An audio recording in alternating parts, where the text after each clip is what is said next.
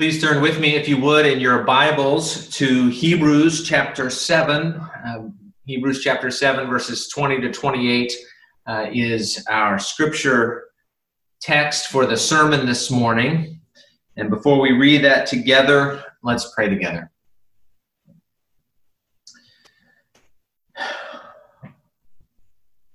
Our Father, we thank you for Jesus, the risen Lamb, who sits at your right hand, pleading for us. And we pray that as we read this text and think about this text together, that you would give us a clearer sight of Jesus, a clearer vision of his work for us right now, pleading for us at your right hand, praying for us, interceding for us.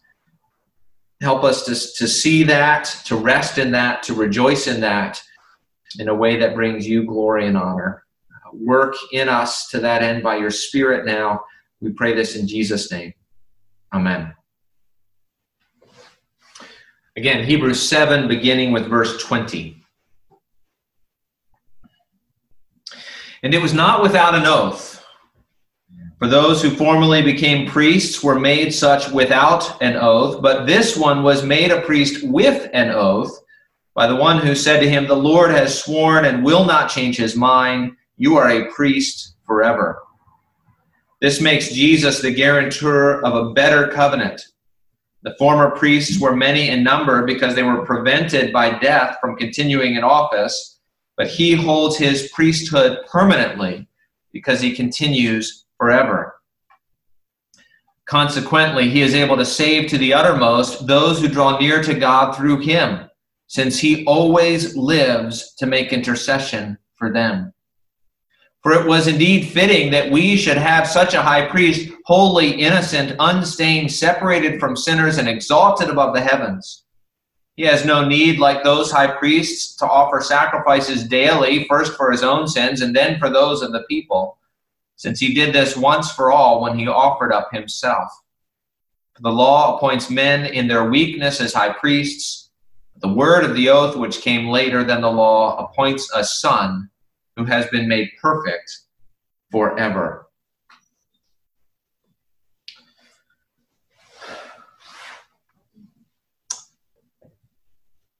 Hope.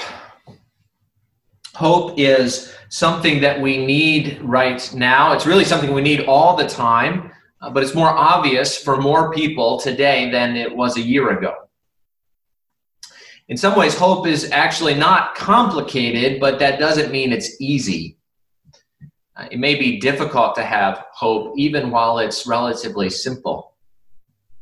It's so simple, I'm even going to give you a formula. Now, I'm not a big formula guy. I don't like formulas, actually. Life is too complicated. It's too messy for formulas. And of course, I could nuance this one to death.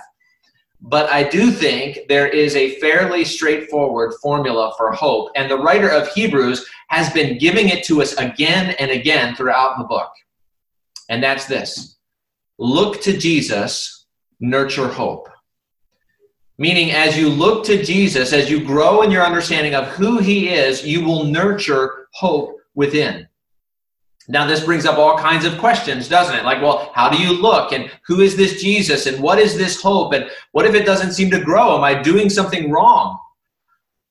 And some of the short answers are, well, you look by seeing Jesus in the scriptures, by believing in him. Our hope is the hope of restoration and resurrection, of dwelling in the presence of our Father on the last day. And patience is required, right? Nothing good grows in a moment. In due season, you will reap if you do not give up. But I want to spend most of our time this morning on the question, who is this Jesus? That's the primary question that our writer is dwelling on in the book of Hebrews, and especially this section of Hebrews. And so let me expand the question just a little bit. What is it about looking to Jesus that will nurture hope? Well, when we look to Jesus this morning, we will see three things. You can find that in your bulletin, the outline in your bulletin. Three things: your Father is working, your sins are forgiven, and your Savior is pleading. So look to Jesus and nurture hope.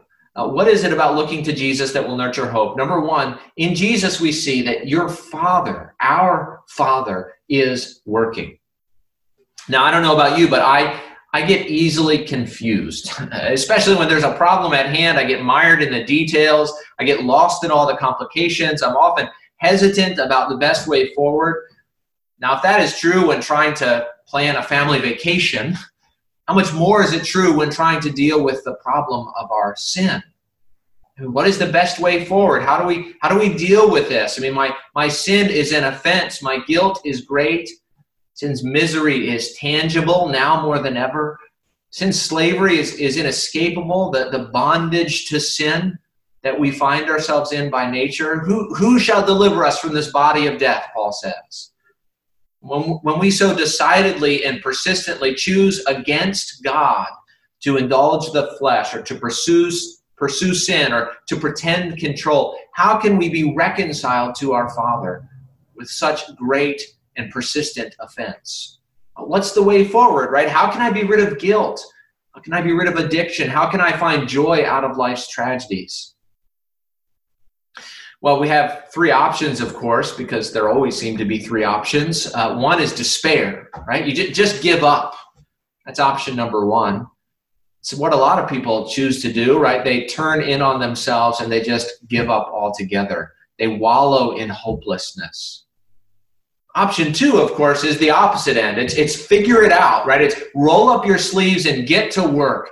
And what this means is you're left, of course, to your own wisdom and your own abilities, but when it comes to our sin and being reconciled to our Father, you might begin to think, okay, I can do this. If only I spend a little more time reading my Bible, then I'll be good with God. Or if only I get more, give a little more to charity, right? Do good to my neighbors right now, right? Then surely God will be happy with me. If only I fight for the right causes, right? Whatever they may be, then I'll have my in with God. Problem here, of course, is that, Proverbs says there is a way that seems right to a man, but its end is the way to death. See, because of sin, what often seems right to us is actually wrong. What seems life-giving is actually death-dealing. And the way of working harder can never get us right with God. When it comes to dealing with sin, we are powerless. Psalm 49 says, "Truly no man can ransom another or give to God the price of his life, for the ransom of their life is costly. It can never suffice that he should live on forever and never see the pit." See, you have nothing to give to God in exchange for your forfeit soul. And so option number two, right, rolling up your sleeves and getting to work, is really a delusion. It's living a lie. There is a way that seems right to a man, but its end is the way to death. Now, those first two options make an assumption. The assumption is I'm on my own. Whatever problems I have to face, I face them alone. And so I either despair because I realize I don't have what it takes, or I roll up my sleeves and get to work.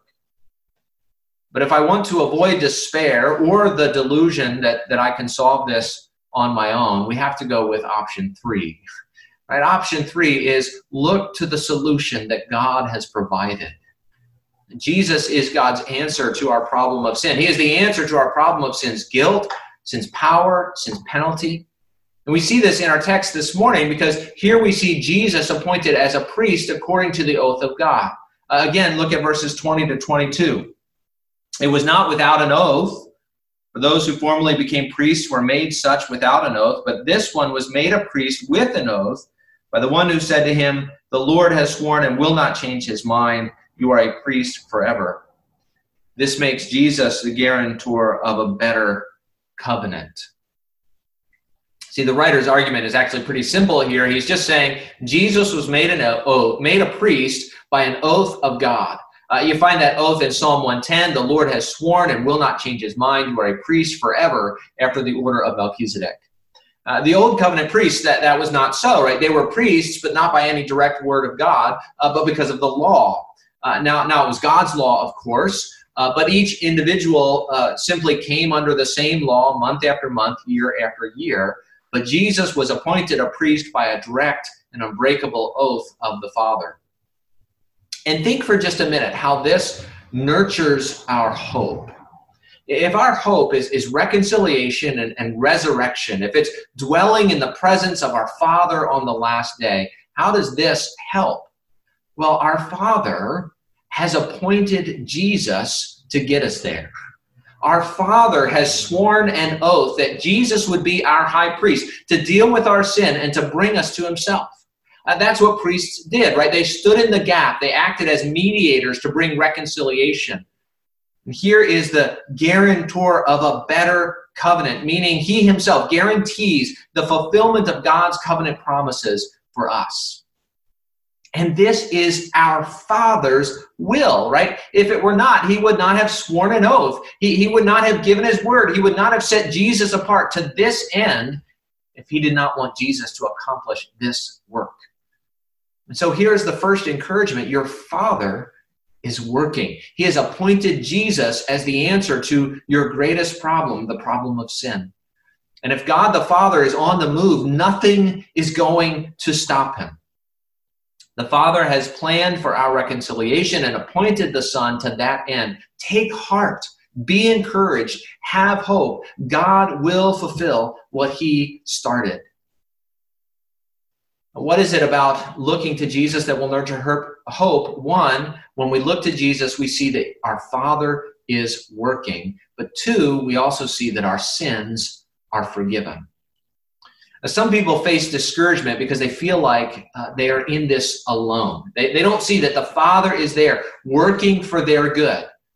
Other people face discouragement because they don't feel like the Father could ever really love them. He may be working for some people's good, but he's not working for my good. Maybe you have a sense of the greatness of your sin, or maybe you have a sense of the glory of God's holiness. And you just know, I can never live up here. No matter how hard I try, no matter what I do, I will always fall short. The weight of guilt is heavy. And Christians and non-Christians alike often live weighed down under the burden of guilt. We live life constantly trying to prove ourselves or to justify our existence on planet Earth, to say with our lives that I deserve a place at the table because we feel so guilty and so burdened. Hence why it is so important to know not only is your Father working, but our sins are forgiven. We need to know both that Jesus is God's provision and that Jesus is our propitiation. The Father has appointed Jesus to remove our sin and guilt. But how does he do that, right? How does he accomplish that end? What does Jesus do for us to the end of reconciliation and ultimately resurrection? Well, look at verses 26 to 27. For it was indeed fitting that we should have such a high priest, holy, innocent, unstained, separated from sinners, and exalted above the heavens. He has no need, like those high priests, to offer sacrifices daily, first for his own sins, and then for those of the people, since he did this once for all when he offered up himself. Now, at first, notice here what these verses say about the character of Jesus. First, that Jesus is holy, right? When something was holy, that meant it was designated for a particular use in God's temple. It was set apart for God's purposes. And when someone is holy, it means essentially the same thing, set apart for God's purposes. And yes, it means living up to a certain moral standard, but it means so much more than that. Jesus always did what pleased his Father. He came to do his Father's will. His life was continually and completely oriented not toward this age, but toward his Father in heaven. He was holy. And the next few descriptions flow out from that. That means that he was innocent, right? Like a lamb without blemish, fit for the Father's presence. He was unstained, undefiled by sin. He was clean in the Old Testament language. He was separated from sinners. And now we have to understand this one rightly, right? Because Jesus came eating and drinking with tax collectors and sinners. He was a friend of sinners. He received sinners. And yet he himself was not a sinner. And so he is in a class by himself, as we say. But not only that, right? Not only all of that, but he has been exalted above the heavens, the writer says. Jesus, after his death on the cross, was raised from the dead and then raised up into heaven. To say that he has been exalted above the heavens means something like above all those who dwell in the heavens, that is, the angels. Jesus has been given authority even over the angels. All the heavenly beings have been placed under his feet. As Paul puts it in Ephesians 1, he says that Jesus has been raised and seated at God's right hand in the heavenly places, far above all rule and authority and power and dominion, and above every name that is named, not only in this age, but also in the one to come. Jesus has been given all authority and power and dominion. Nothing has been left outside of his rule. And this is the one whom God has appointed to act on our behalf. He has been given all authority in heaven and on earth. He is not like other men. He is not like other priests. Verse 27 goes on to say that those other high priests offered sacrifices daily, first for their own sins, then for those of the people. And imagine for a moment being a Levitical priest. Because of the law, by birth, you were set apart as a priest. You were born as a priest, you would die as a priest. And when it came to your turn to work at the temple, you would travel to Jerusalem, and day after day, you would offer sacrifices, day after day, year after year. Nothing would ever change. You'd offer sacrifices of bulls and goats, sacrifices for your own sins, sacrifices for the sins of the people, first for your own sins, so you could come before God, then for the people's sins, so you can come before God on their behalf. And whatever the sacrifices did, they didn't seem to take away sin, because the guilt of sin remained. Not simply the sense of guilt, but the objective guilt, at least. And day by day, week after week, year after year, people would come to have their guilt removed and leave still bearing the weight of guilt. Because all the sacrifices really did was remind them of their guilt. We'll get to that in Hebrews. Hebrews will say that the sacrifices year after year were a reminder of guilt. You know, there were no chairs in the temple because the priest's work was never done.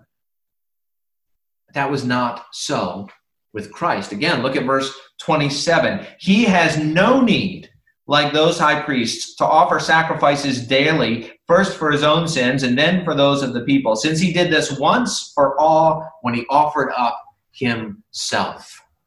Jesus doesn't offer sacrifices daily. He offered himself once for all. The language is slightly ambiguous. I mean, it could be taken one of two ways, although the context makes it clear. It could be taken to mean he offered up a sacrifice for his own sins and the sins of the people once for all. But that makes no sense out of what the writer has just said, that Jesus is holy and innocent, unstained, and separated from sinners. No, he did make an offering, but not for his own sins, because he had none, and not of bulls and goats. He offered up himself for our sins once for all. Peter says he himself bore our sins in his body on the tree. Paul says he became sin for us, and that he became a curse for us. Jesus, the Holy One, died for the unclean. This is the doctrine of substitutionary atonement, right? He offered himself for the sins of the people. He took our place. He was our substitute. As Isaiah put it, he was pierced for our transgressions. He was crushed for our iniquities. Upon him was the chastisement that brought us peace, and with his wounds we were healed. All we like sheep have gone astray. We have turned everyone to his own way, and the Lord has laid on him the iniquity of us all. Our sin was placed on him. In that moment, we found forgiveness. In that moment, we found freedom from sin's guilt. In that moment, we found freedom from sin's power. In that moment, we found freedom from sin's condemnation. In that moment, we found freedom from sin's penalty. By his wounds, you have been healed. And that means whatever you may feel, right, if you have believed on the Lord Jesus, your guilt has been removed. You stand clean before the Father. Your sins are forgiven. And so believe in the Lord Jesus Christ, and you will be saved, as Peter said on Pentecost. What is it about looking to Jesus that will nurture hope? When we look to Jesus, we see your Father is working, and your sins are forgiven. And third, your Savior is pleading.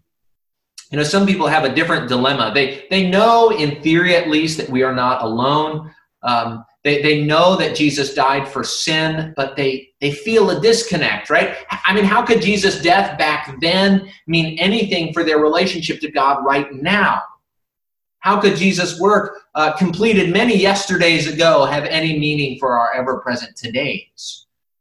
If you believe what I have believed, what I said about Jesus dying and rising and ascending, you still might object, yeah, but that was 2,000 years ago. What about today? Well, look at verses 23 to 24. Verse 23, the former priests were many in number because they were prevented by death from continuing in office, but he holds his priesthood permanently because he continues forever. The writer begins in these verses to make yet another series of contrasts. The former priests, they were many, but Jesus is one. The former priests could not continue in office. Jesus is a priest permanently. The former priests died. Jesus continues forever in light of his resurrection. And the point is that this makes Jesus a better priest. He alone holds his priesthood permanently because he alone lives forever. And yet it is the result of this that is so important that the writer points out in verse 25. Consequently, he is able to save to the uttermost those who draw near to God through him, since he always lives to make intercession for them. See, the result of Jesus' forever priesthood is a complete salvation. He can save to the uttermost because he always lives to make intercession for them. Now, to make intercession is to plead on behalf of another. It's to intercede for them. And here's the point, right? In light of his appointment by the Father as our priest, in light of his death on the cross for our sins, in light of his resurrection and ascension to the right hand of God, Jesus is pleading for us. He is pleading for us as our priest based on the merits of his blood day by day, every day from now and for eternity. Jesus is at the Father's right hand right now, praying for you. He is pleading for you. And now it gives us some comfort when we have a friend whom we know is praying for us, but this is no mere friend. He is the Son of God, the Savior of sinners, the sinless one himself, the one who is well-pleasing to the Father, the beloved Son, the Lamb of God, the one who died and rose, the one who is seated on the throne in heaven. He is pleading for you. What is he pleading? What is he praying for?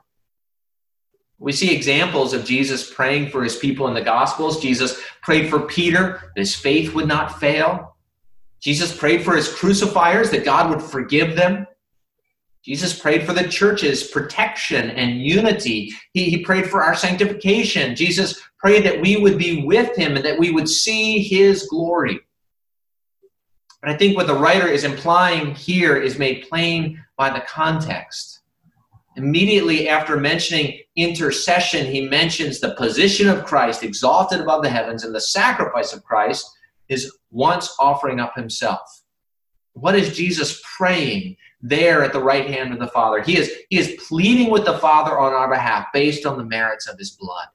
And that's what we sing about in our hymns. Right? Before the throne of God above, I have a strong and perfect plea, a great high priest whose name is love, who ever lives and pleads for me. My name is graven on his hands. My name is written on his heart.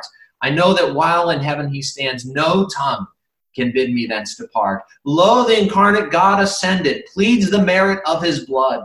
Venture on him, venture wholly. Let no other trust intrude. None but Jesus can do helpless sinners good. 5 bleeding wounds he bears, received on Calvary. They pour effectual prayers. They strongly plead for me. Forgive him, oh, forgive, they cry. Forgive him, oh, forgive, they cry. Nor let that ransomed sinner die. See, your Father is working. He has provided Jesus as our great high priest. Your sins are forgiven. Jesus has offered up the sacrifice for sin once for all that can truly remove guilt. And your Savior is now pleading on your behalf. look to Jesus and nurture hope.